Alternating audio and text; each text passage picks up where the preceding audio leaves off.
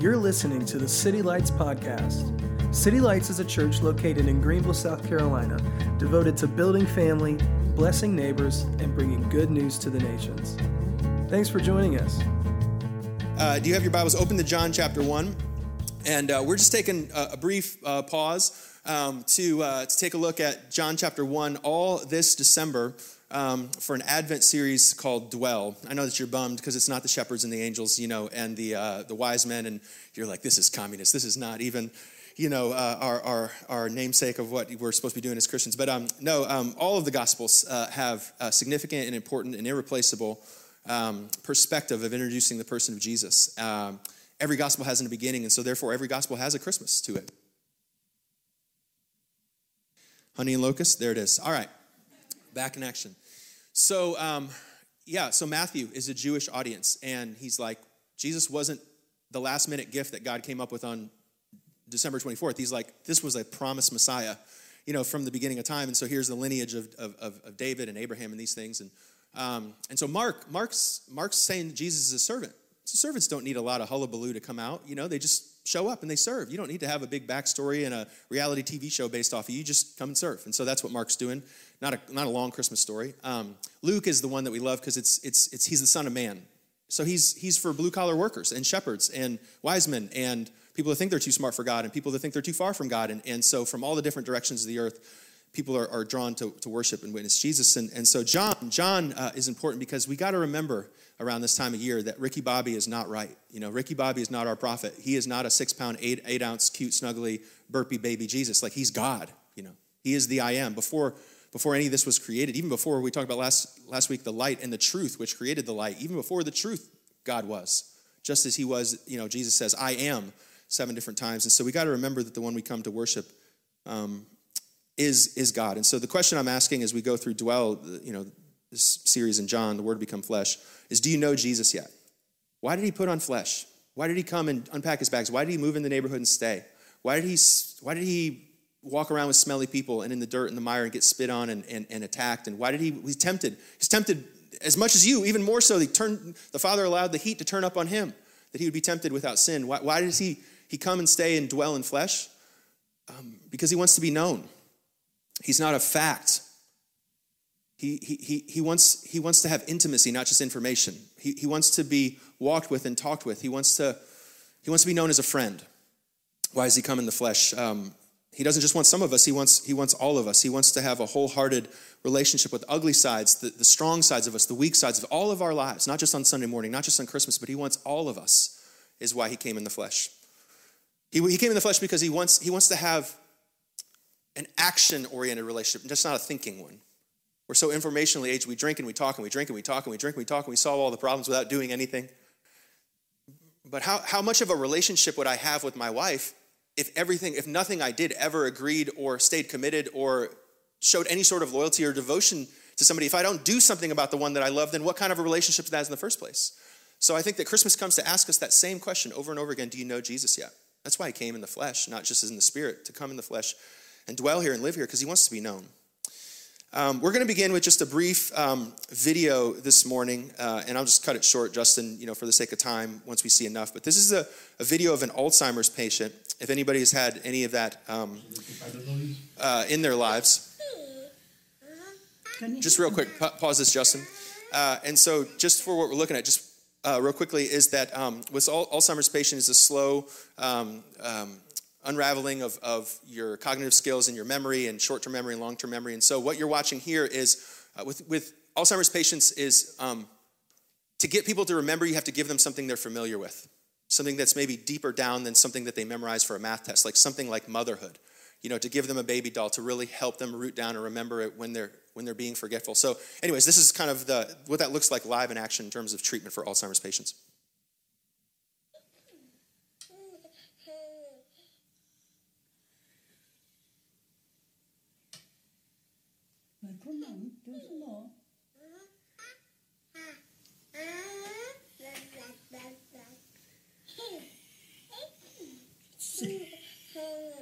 Hey, schläft ihr na?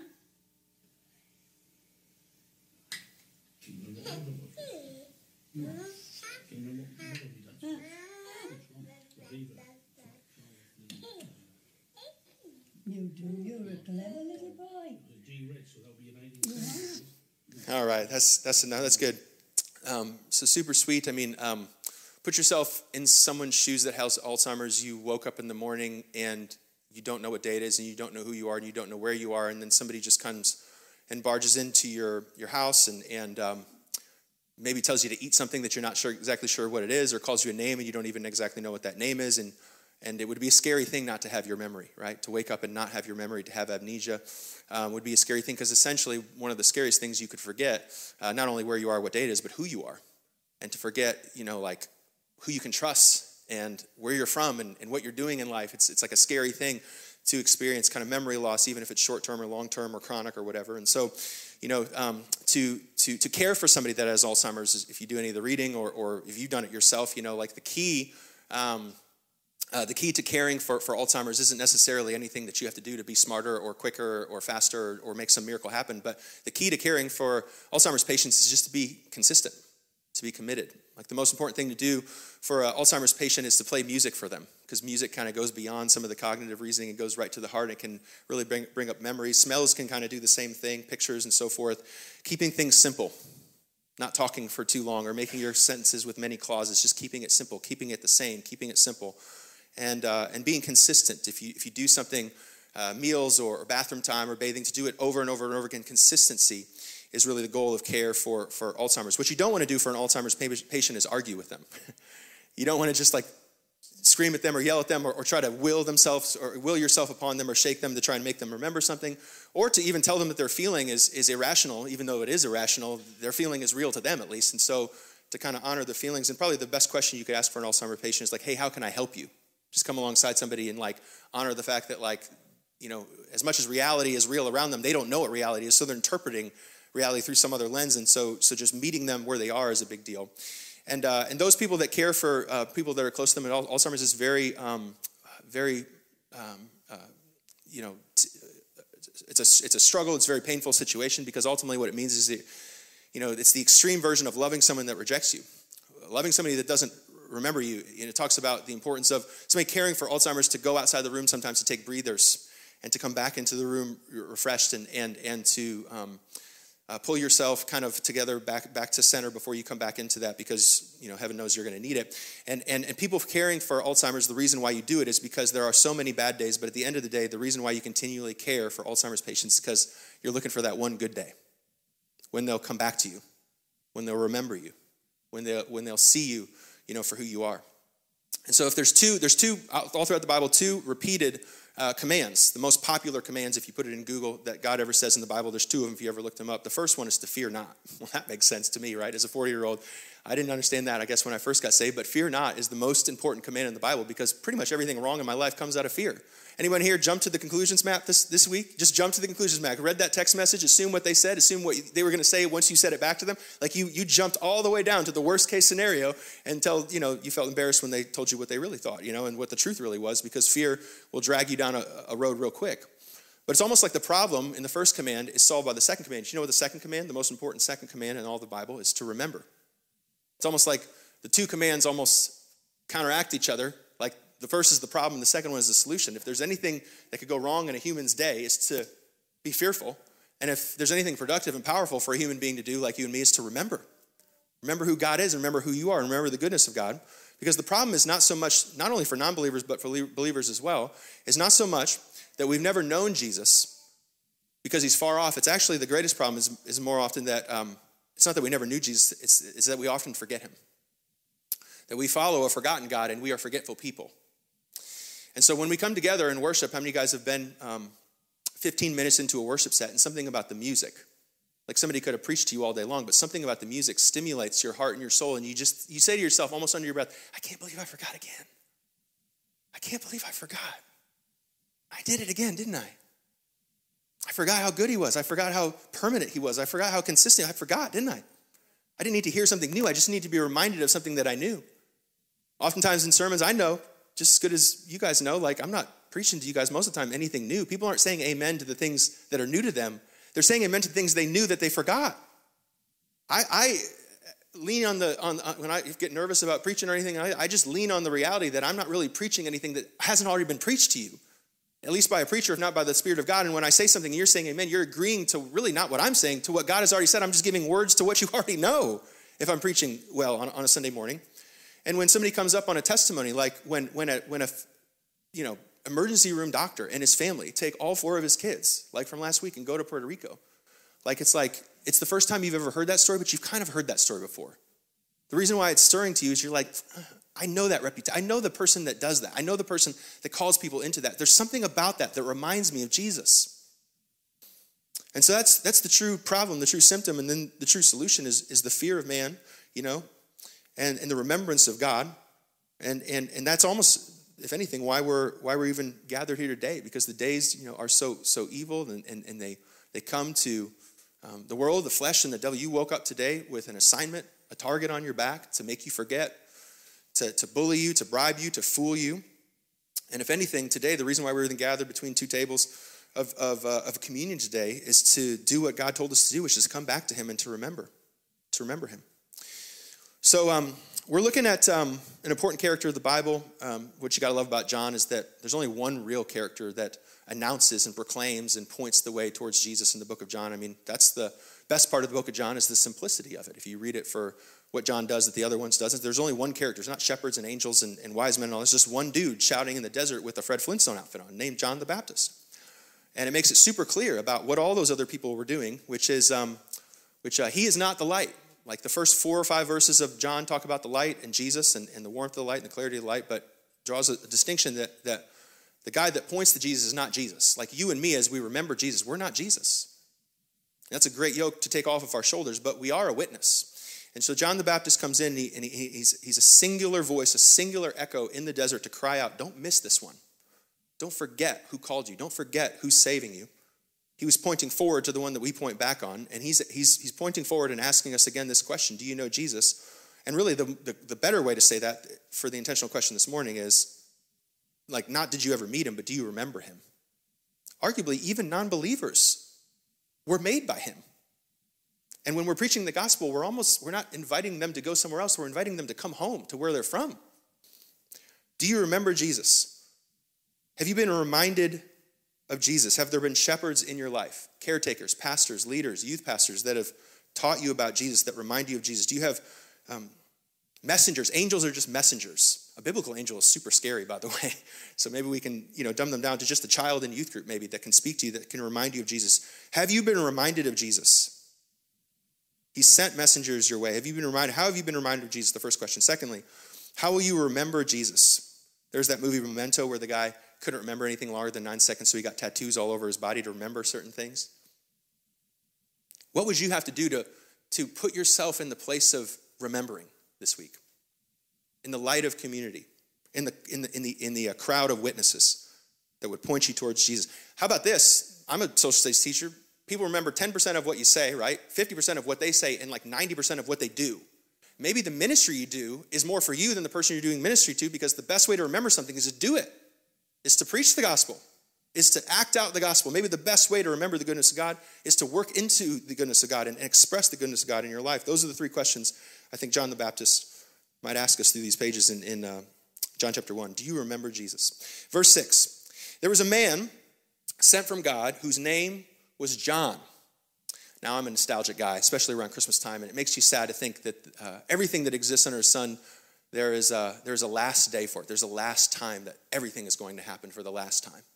Last time you're going to tie your kid's shoes, and the last time you're going to, say goodbye to your spouse. There's a last for everything, And I kind of wonder what it's like. I mean, obviously the person wouldn't have known it, but like somewhere along in the U.S. history of our past as a nation, there was a last cowboy. Like maybe that was Clint Eastwood, that's sad to think about. Like what if he woke up one day and he was like, well, I guess I'm the last cowboy. Like that would be super sad. I don't know if you thought of that before. Or the last pirate, these pirates. I don't know if you count the Captain Phillips pirates as real pirates. I'm talking about real like eye patch type, pirates. It's super sad. And even now in Portland, I think, or in Oregon at least, did you know there's a last Blockbuster? Some of you 90s kids are super sad. There's a last Blockbuster, right? And so John, again, he must know that we're ADD, so he makes it super simple. There's not 15 different characters. There's one character. And it's a man. His name is John. And it reminds us that all the shepherds, the best shepherd on the best day, all they're really there for is to do what John is doing, which is to witness, which is to point point to Jesus. And so there's this inextricable line that's drawn between the light. Like he talks for 5 verses about the light, but then he says, here's this other guy, and here's the main thing I want you to know about this guy is that he's awesome, and there's no greater prophet than him, but he's not the light. He points to the light, but he's not the light. So verse 7 says, he came as a witness to testify concerning that light, so that through him all might believe. So I love that, really, John has a great, credential from Jesus. I mean, Jesus says that there's been no greater man born of a woman than this cousin of his, John, who was born with the Holy Spirit, born with the Holy Spirit inside of him. No greater man. He has a great office. The great office of the prophet the priest is to talk to God about people, but the prophet is to talk to people about God. And he is a clairvoyant voice at a critical time in spiritual history to speak about God. But then he even says, I'm not worthy of tying Jesus' shoes. I'm low on the totem pole. And Jesus says that all of us, if any of us are in the new covenant, he's the floor to our ceiling. He is just the beginning of the long line of witnesses. And so really the point is that John was a great man and he did a great thing and he walked and did his part. He was not Jesus, but he was a great man in the kingdom of God. And all the credentials and accolades that he had, even though he was a prophet, a very singular kind of almost mistaken for Elijah type of prophet, nothing was greater in his role, in his job description than the word that is written next to his name in verse 7, that he was a witness. More important than anything else that John ever did, other than being a Baptist, or being the first Baptist, I guess, being John the Baptist and the cousins of Jesus and full of the Holy Spirit when he was born, nothing was more important than talking to God about people and talking to people about God. I want to offer you today, this week, a challenge that I don't think is going to steer you wrong.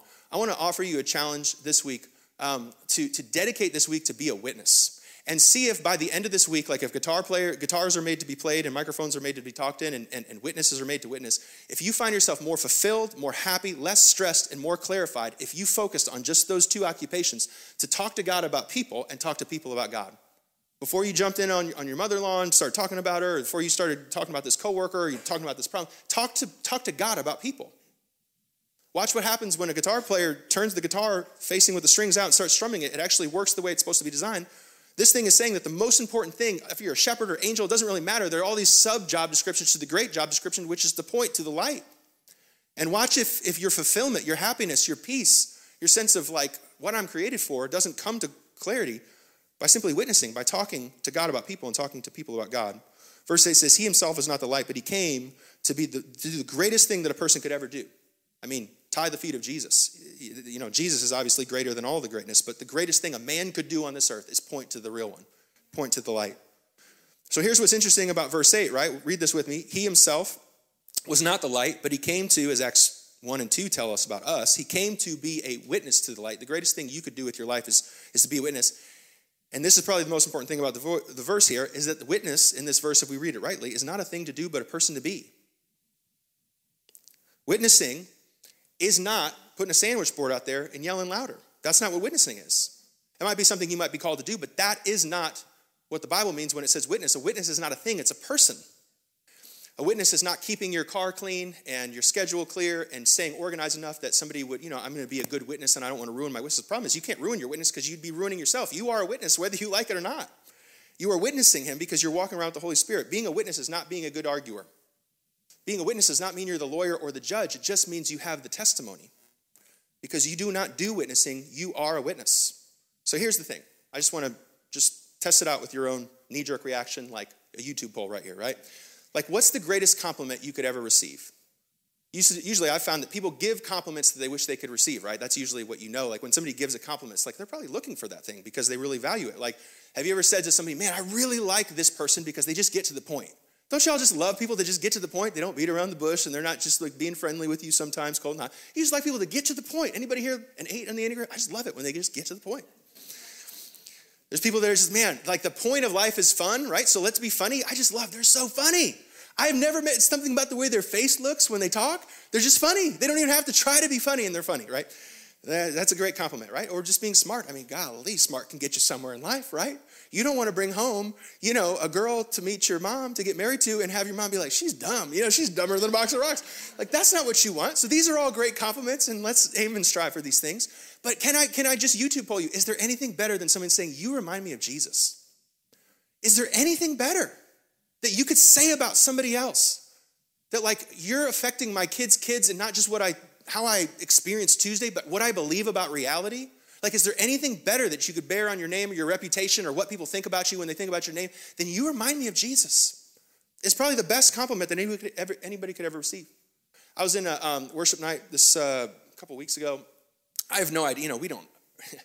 The more you grow old, you realize you don't plan anything. Everything's just a big mistake all the time. Everything just happens to you. You're just getting punched over and over and over again. And I just got the sweetest, in the middle of worship, this Facebook message from this guy. And he was in my high school, and he was quirky and funny and probably 100 pounds and 6'2", you know what I mean? And just all the, I don't even think we knew what ADD was back then. We just thought people were crazy, And he was maybe a little bit tough to deal with. He wrote me this message. Have you ever gotten a message like this? Maybe you should write somebody a message like this. He wrote to me this message all the way back from high school. And he's like, Oliver, you would have never known this. He was like, I would go through the hardest times in high school. And I just remember, I don't even think I ever witnessed to him, spoke to him about Jesus. But he was like, you were just so nice to me. Right? From high school, he was like, there were days I know now, I probably wouldn't have made it. Other than a few people in my life. And I know we weren't best friends. I'm 38 now. I just want you to know, you were nice to me. And that mattered. Is there anything more important about how you're perceived or what your reputation is or what you're doing in this earth other than to witness and to talk to people about God, talk to God about people? To be a witness is it's the extent of human capacity. It's there's no greater thing. And so I want to, encourage you, the word witness, it's translated, it really means martyr, a martus. It is saying, Paul says, to be a living sacrifice. It's saying, because he paid for my death and all that I do is live, then to die is gain and to live is Christ. And I'm going to live out my days in replacement of the life that he should have lived and he gave me, and I'm going to let his life live through me. That's what a witness is. It's to be a martyr. It's to be a walking, living martyr, and to die as Christ and to live as gain. And so here's the reality about, encouragement about being a witness, right? So the witness of Stephen is he's getting stoned, and as he's dying, his last breath, as he's witnessing, preaching a sermon that no one responds to, is to look up at the sky and tell the Father, forgive them, for they know not what they do. In other words, what's the point? Is it doesn't take people to be converted for you to be a witness. Whether or not people received or rejected, he still was a witness, because witnessing isn't something you do, it's someone you are. You could be at home. Arguably, I'll say this. I could argue this theologically, that if you're at home, and even if your kids are running around and you're washing the dishes, you might just be witnessing to those dishes. Maybe that's your job today. And even if your kids don't hear anything or respond to anything or react to anything, a witness doesn't stop witnessing just because they're not sharing systematic theology. You are a witness everywhere you go because you carry the Spirit of God. And as long as you're talking to people about God and talking to God about people, you are doing your job. And I want to give you that challenge this week, that there's no greater way to spend your week and there's no more fulfilling way to do your week other than to be who you are and be who you're created to be. It's to talk to people about God and talk to God about people. Verse 9, the true light that gave light to everyone is coming into the world. There's a real cheesy pastory joke that everyone always says, I did the study in the Greek this week and everyone means everyone. But it's true.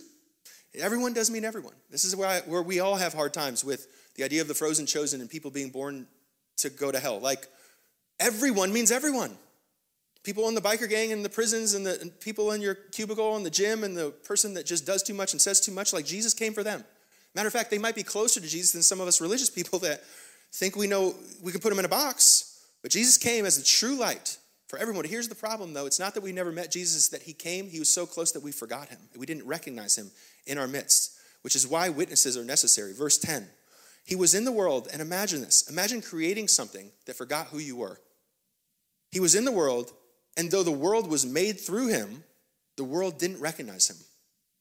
There it is. He was in the world, and though the world was made through him, though you married that person, or they're your child, or you're your father, and you spent years and years and years, if somebody has amnesia or has Alzheimer's, they might have known you, but if they forget you, then it's like they never knew you in the first place. It's not that people didn't know God. It's that they were groping around in the dark for the Garden of Eden, and they couldn't find God, not because he wasn't close, they just didn't recognize him. I always thought, that if I saw Superman face to face with a pair of glasses on, I'd know who he was, right? I'm telling you what, Michael Fowler, do you guys know who this is? This is how dumb I am, okay? I'm a pastor. I love you guys. I pray for you guys every day. And I go to coffee with Michael Fowler all the time. He showed up at Easter a little bit too dressed up with a pair of glasses on. I didn't even know who the guy was. His girlfriend was here, and I was like, who is that guy with you? That was Michael. I was like, what in the world? I follow, I don't remember, who's Logan on X-Men, whatever that guy's name, Hugh Jackman. He's on planes with baseball hats on, just walking around. Nobody knows him. You probably not The Rock, but somebody famous. You were probably near somebody famous this year, and you didn't even know it. John Stamos had a visor on, and you just didn't recognize him or something, you know? Like, you think you would see him, but you know, we over-trust our sense of perception. We trust our eyes, and we think we'll see Jesus, and we think that he's far from us, and that the problem is that he's too far, when actually, you know, the scriptures continue to say he's so close we can't see him because we're blind to our own noses, that he comes to us in the voice of a child, that he comes to us in a rote scripture verse that seems like we know it. It's so familiar we don't know it anymore. He comes to us in stuff that we disagree because we think that he's going to look like us, talk like us, walk like us. He comes to us and he's like, Jesus, where were you? It's like, I was right here. You just didn't like it. It didn't fit your palate. You didn't recognize me. Verse 11, he came to that which was his own, but his own didn't even receive it. How scary would it be to wake up and not know your name and know who you are, and then somebody says you should eat this, and somebody says that your name is Mary when you think that your name is Sue? Like, what does it mean to not remember who you are and then all of a sudden have everybody tell you to remember? We can learn a lot about discipleship. We can learn a lot about evangelism, about spiritual amnesia from physical amnesia, that we too probably should, you know, bide our time or at least calculate or pull punches as far as what arguing is really going to do for anybody. To win arguments. You know, to question and judge people's feelings about the way that they perceive reality or their history. Like, if a person is deceived and paranoid, like, it's hard to argue them out of that. If they're blind, the best thing we could do potentially is go up to them and say, hey, like, where are you? How can I help you? That's probably respecting at least the step that they're at. To keep things simple, to not overcomplicate them. I love you, God loves you, Jesus came to save you. To keep it simple, to keep it consistent, to use music and art and all of the creation, which is constantly preaching and witnessing to us in the gospel. Like, aren't we learning a lot about spiritual amnesia by watching physical amnesia? Isn't maybe that why God allows that to take place, is for us to understand what his people are like, to be standing in front of God and not remember his face? So isn't then the knowledge, the wisdom there of if we were to transfer that and take that home and translate that to ministry? You know, the way I would talk about it here at City Lights is like, we say the table. You know, the table is for small group. The table is how we do discipleship. But the table is also how we do outreach. The table is where both people meet and get to know Jesus. People that are lost need bread and word and prayer just as much as people that are following Jesus need bread, word, and prayer. Here are 3 ways I think that we could be witnesses, like consistently, to be devoted. People need multiple opportunities. Some statistics say that people need to hear the gospel 7 times before they ever even understand it and repent to it. So that means that 6 people have to be able to be brave enough to preach the gospel and be rejected before the 7th time happens, right? So what are the three things in our arsenal when it comes to the gospel? Like, what does bread mean? It means, like, you're going to stay with people longer than the world will stay with people. And so evangelism is just loving and serving and loving and serving and loving and serving and out loving and serving, not loving and serving. Like, that is the gospel. That is the witness of Jesus. But it's also not checking your head at the door and inviting people not just to, you know, come into some kumbaya session. Like, you can speak to them about the prophecies of Jesus. These are probably the 3 most convincing apologetic arguments that I know of is the prophetic fulfillments. There's like 10 times the 88,000th or whatever, you know, possibility that all the prophets would line up and Mary would have a baby in the way that he did. The prophecies. You know, the problem of evil. The fact that everybody knows what good is and nobody does it.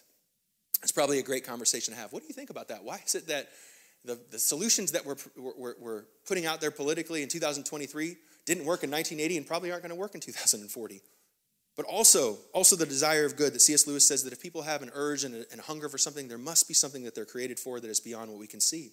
These are things that we should know about and be ready to talk about and give a reason for our hope. And then lastly, as you think about helping a person that maybe is forgetting or maybe has a vague recollection of even who Jesus is just to pray for them. Pray for people that you might pray with people. That if you walk alongside people at the table for long enough, they're going to have a problem that only God can solve. And that might be their platform for the sermon they need to hear. Don't forget in your arguing and in your loving to not just lean on the hand of God to do what he's told you to do, which is to pray for people and to put your hand and watch God move in ways that move beyond the mind. But all 3 of these things are operable. They're anointed. All 3 of these things are categories of what a witness is. I argue like a 3-legged stool. If you're doing one of them without the other 2, it probably won't work. to be of bread and word and prayer, both in terms of evangelism and discipleship. All right, closing up in verse 12. Yet to all who did receive him, to those who believed in his name, he gave the right to become children of God. So what if you had amnesia?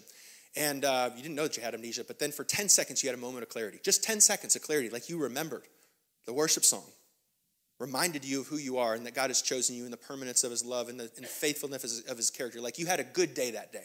What would you do? If a sermon clicked or if the scripture came alive to you or God like brought the exact verse that you wanted, like what would you do if you had like 10 seconds of clarity? Like, you know, what would you do if somebody gave a testimony that inspired you and said, you know what, I got a lot of dreams in my moleskin, but like none of them are as important as the testimony that I just heard. Like to go to the nations is the call of every disciple. Like what if you had just 10 seconds in a week's worth of ambiguity, 10 seconds of clarity? I would try to write it down. And Deuteronomy says, you know, you want to grab a journal, you want to write it down, you want to remember the scripture, you might even get a tattoo of it. Some of you guys have done that already, and that's probably a great strategy because we're so forgetful. But John says, you know, the most important thing you could do with a moment of clarity is to receive Jesus. If you hear his heart, don't wait for tomorrow. Turn today. Don't harden your heart. Turn today. Return to Jesus. Come back to him. And take on the promise that Jesus came to deliver, which is like salvation is not knowing more or doing more or trying harder. Salvation is as a miracle, as an amnesia patient remembering something, is so much it is that you and I would become or walk as children of God. That the message and the choice that John wants to push for us in this verse and in the bottom verses of John chapter 1 is all of this is to bring us to this crossroads. Like, are you born again? That's why there's 400 years of silence. That's why there's years and years and years of forgetfulness of Jesus in our own testimonies to show us that man, even the best of prophets, is nothing without Jesus. It gets us to the edge of ourselves to realize that like what we need is not a better plan and a better strategy, but we need to be born again. We need to be, we can't do it on our own. We need his promise. We need him to fulfill this thing in our midst. Is to be a child of God, is to be born again. And so verse 13 goes on and tells us, sometimes to teach somebody something, you have to teach them what it's not. He tells us three things that I'll close with that are not the things that we are remembering. They're not the recognition of Jesus. And sometimes you have to know what something is not, the counterfeit, to realize the real. Verse 13 says this: children born not of natural descent, and I'll call that family of origin or blood, nor of human decision, I'll call that work, or of a husband's will, but born of God. So there it is, verse 13. There's three things to watch out for that are non-examples of who Jesus is in a world that wants to replicate and duplicate him, and even our own memories that can kind of fade over time and be stubborn-hearted. Three things to remember that Jesus is not, is he's not of our blood, he's not of our flesh, and he's not of our work. If you guys ever got to the end of the Chronicles of Narnia series, one of the best books is the last one. I think it's called The Last Battle. And it is, because we all zoned out after the first movie and then DreamWorks or whatever lost its contract and never made the last one. But it would have been super helpful, I feel like, in most recent spiritual times. The beginning of this book, it's a monkey and a donkey. They go on a walk in the woods and they find an Aslan costume. Boy, this will preach. They find an Aslan costume and the ape convinces the donkey to let him put the costume on, pretend like he's Aslan. So he creates an entire little cult of people all around him. And he goes into the tent and acts on behalf of God and starts to, tell people like he is God. And he puts the Aslan costume on, and all the time little animals are looking at him and going, he looks like Aslan, but something's not quite right with him. He's not quite like Aslan. And so there's this equipping, right, of false saviors. One of the three things that I have up there on the notes there, three things that Jesus is not. Jesus is not your family of origin. Jesus is not the fact that you went to youth group. That means that is not Jesus. That's not salvation. If you went to youth group and you happen to know everybody in your circle and you went to dentist and played soccer and had a Kiwanis club and you went to the right school and everybody you know is a Christian, that must mean that's not Christian. Christian is born again. Who you grew up with in your family of origin, your tree, your traditions, the fact that you go to Easter and Christmas, that's not born again. That everybody says amen at the right sermons, none of those things, all those things are wonderful things, but that could be distractions, that could be counterfeit. That could be the dress up of who the real Jesus. Jesus is not asking us to try harder, but to be born again. Secondly, he is not born of the flesh, meaning he's not born of religion. It's not doctrinal agreements. It is not the fact that I get butterflies at the Hillsong concert. It's not the fact that I cuss or don't cuss or drink or don't. This is the only thing that legitimizes a child of God It's when I went to the doctor with Kyra when she was pregnant with Rose, and they put that little heart monitor on her belly. And you remember it? Whoosh, whoosh, whoosh, whoosh, whoosh, whoosh, whoosh. People either have a heartbeat for Jesus or they don't have a heartbeat. People are either regenerated, born again, or they're not. And no matter what's coming out of their mouth or what they wear or if they cuss or they don't cuss or if they have, nobody knows but God who's saved. Nobody knows but God who's a child of, who is a child of God other than the one who can see into the heart. So it's not by blood, it's not by flesh, it's not by works, it's not by being a good pastor or being poor that makes you saved or having a good theology that gets you saved. It's loving Jesus and hating sin. And if the heartbeat inside of me is drawing me ever more to hate sin and love Jesus, then I know that what he started, he's going to complete. And I am a child of God. No matter what tattoos I have or where I've been and where I'm headed, Jesus will not fail at what he started to do. But if I don't have that heartbeat, if I'm not born again, then I'm only born of blood. I'm only born of flesh. I'm born of work. And none of that stuff is enough. None of that stuff is the light. None of that stuff is Jesus. I'll invite the band to come forward. And let me just read these last remember questions since we're so forgetful, right? And then we'll do communion, which is actually all about remembrance. And I didn't say if, but how. How have you been reminded of Jesus? I was so thankful one time, somebody asked me, like, who is your discipler? You know, like almost like I was Obi-Wan Kenobi or something like that, and I needed Yoda to disciple me. Like, who is the person? And I loved, maybe this is your story too, like I couldn't point to one in particular person. When somebody asked me that question, a flood of memories came into my mind. I thought of an entire quilt of people. Hosea says a strand of human kindness that went through my life when I was 8 and 10 and 25. Like Jesus' hands and feet were not just in one place at one time, but scattered through my entire life. God has been faithful in every season of my life to bring people to help me remember, to bring me shepherds and angels and wise men and all sorts of people that come to me to continue to remind me, because Jesus is faithful, not to show himself once, but to continually show himself that I might not forget him and be full of fear. Secondly, how will you remember if you've forgotten Jesus? What is it that, you know, if you had 10 seconds of clarity, if you wrote something down, what would you write down to remind yourself when you didn't feel like it? To stay committed, to stay in the light, to be closer into the warmth and the light and the clarity of community and his witnesses. And lastly, I just ask you, can you help me remember Jesus? I'm just as bad as you, man. I am so quick. Like I'm sky high right now. I feel great. 10 out of 10. If I'm a cell phone battery, I'm feeling at least 98%. But in like an hour, I'm going to be down to 50 again. And I'm just saying, for me and for you and for the people around you, there's no better use of your time, no more fulfilling use of your time, and no more useful use of your time than reminding people of Jesus. People need to be reminded. They need to be reminded. They're forgetful. We are forgetful people. And will you help us remember? Will you help us remember when we forget? Will you help us remember when we put the Aslan suit on and pretend like we are better than we are? And remember who Jesus is and what he came to do. Will you help us to remember this is a great ministry that we can do for ourselves? The one that John the Baptist started, but we will continue is to be witnesses. Thanks again for joining us. If you have been encouraged or challenged by this message, please give us feedback by leaving a comment on this podcast. For more information on our church, visit us at www.citylights.cc.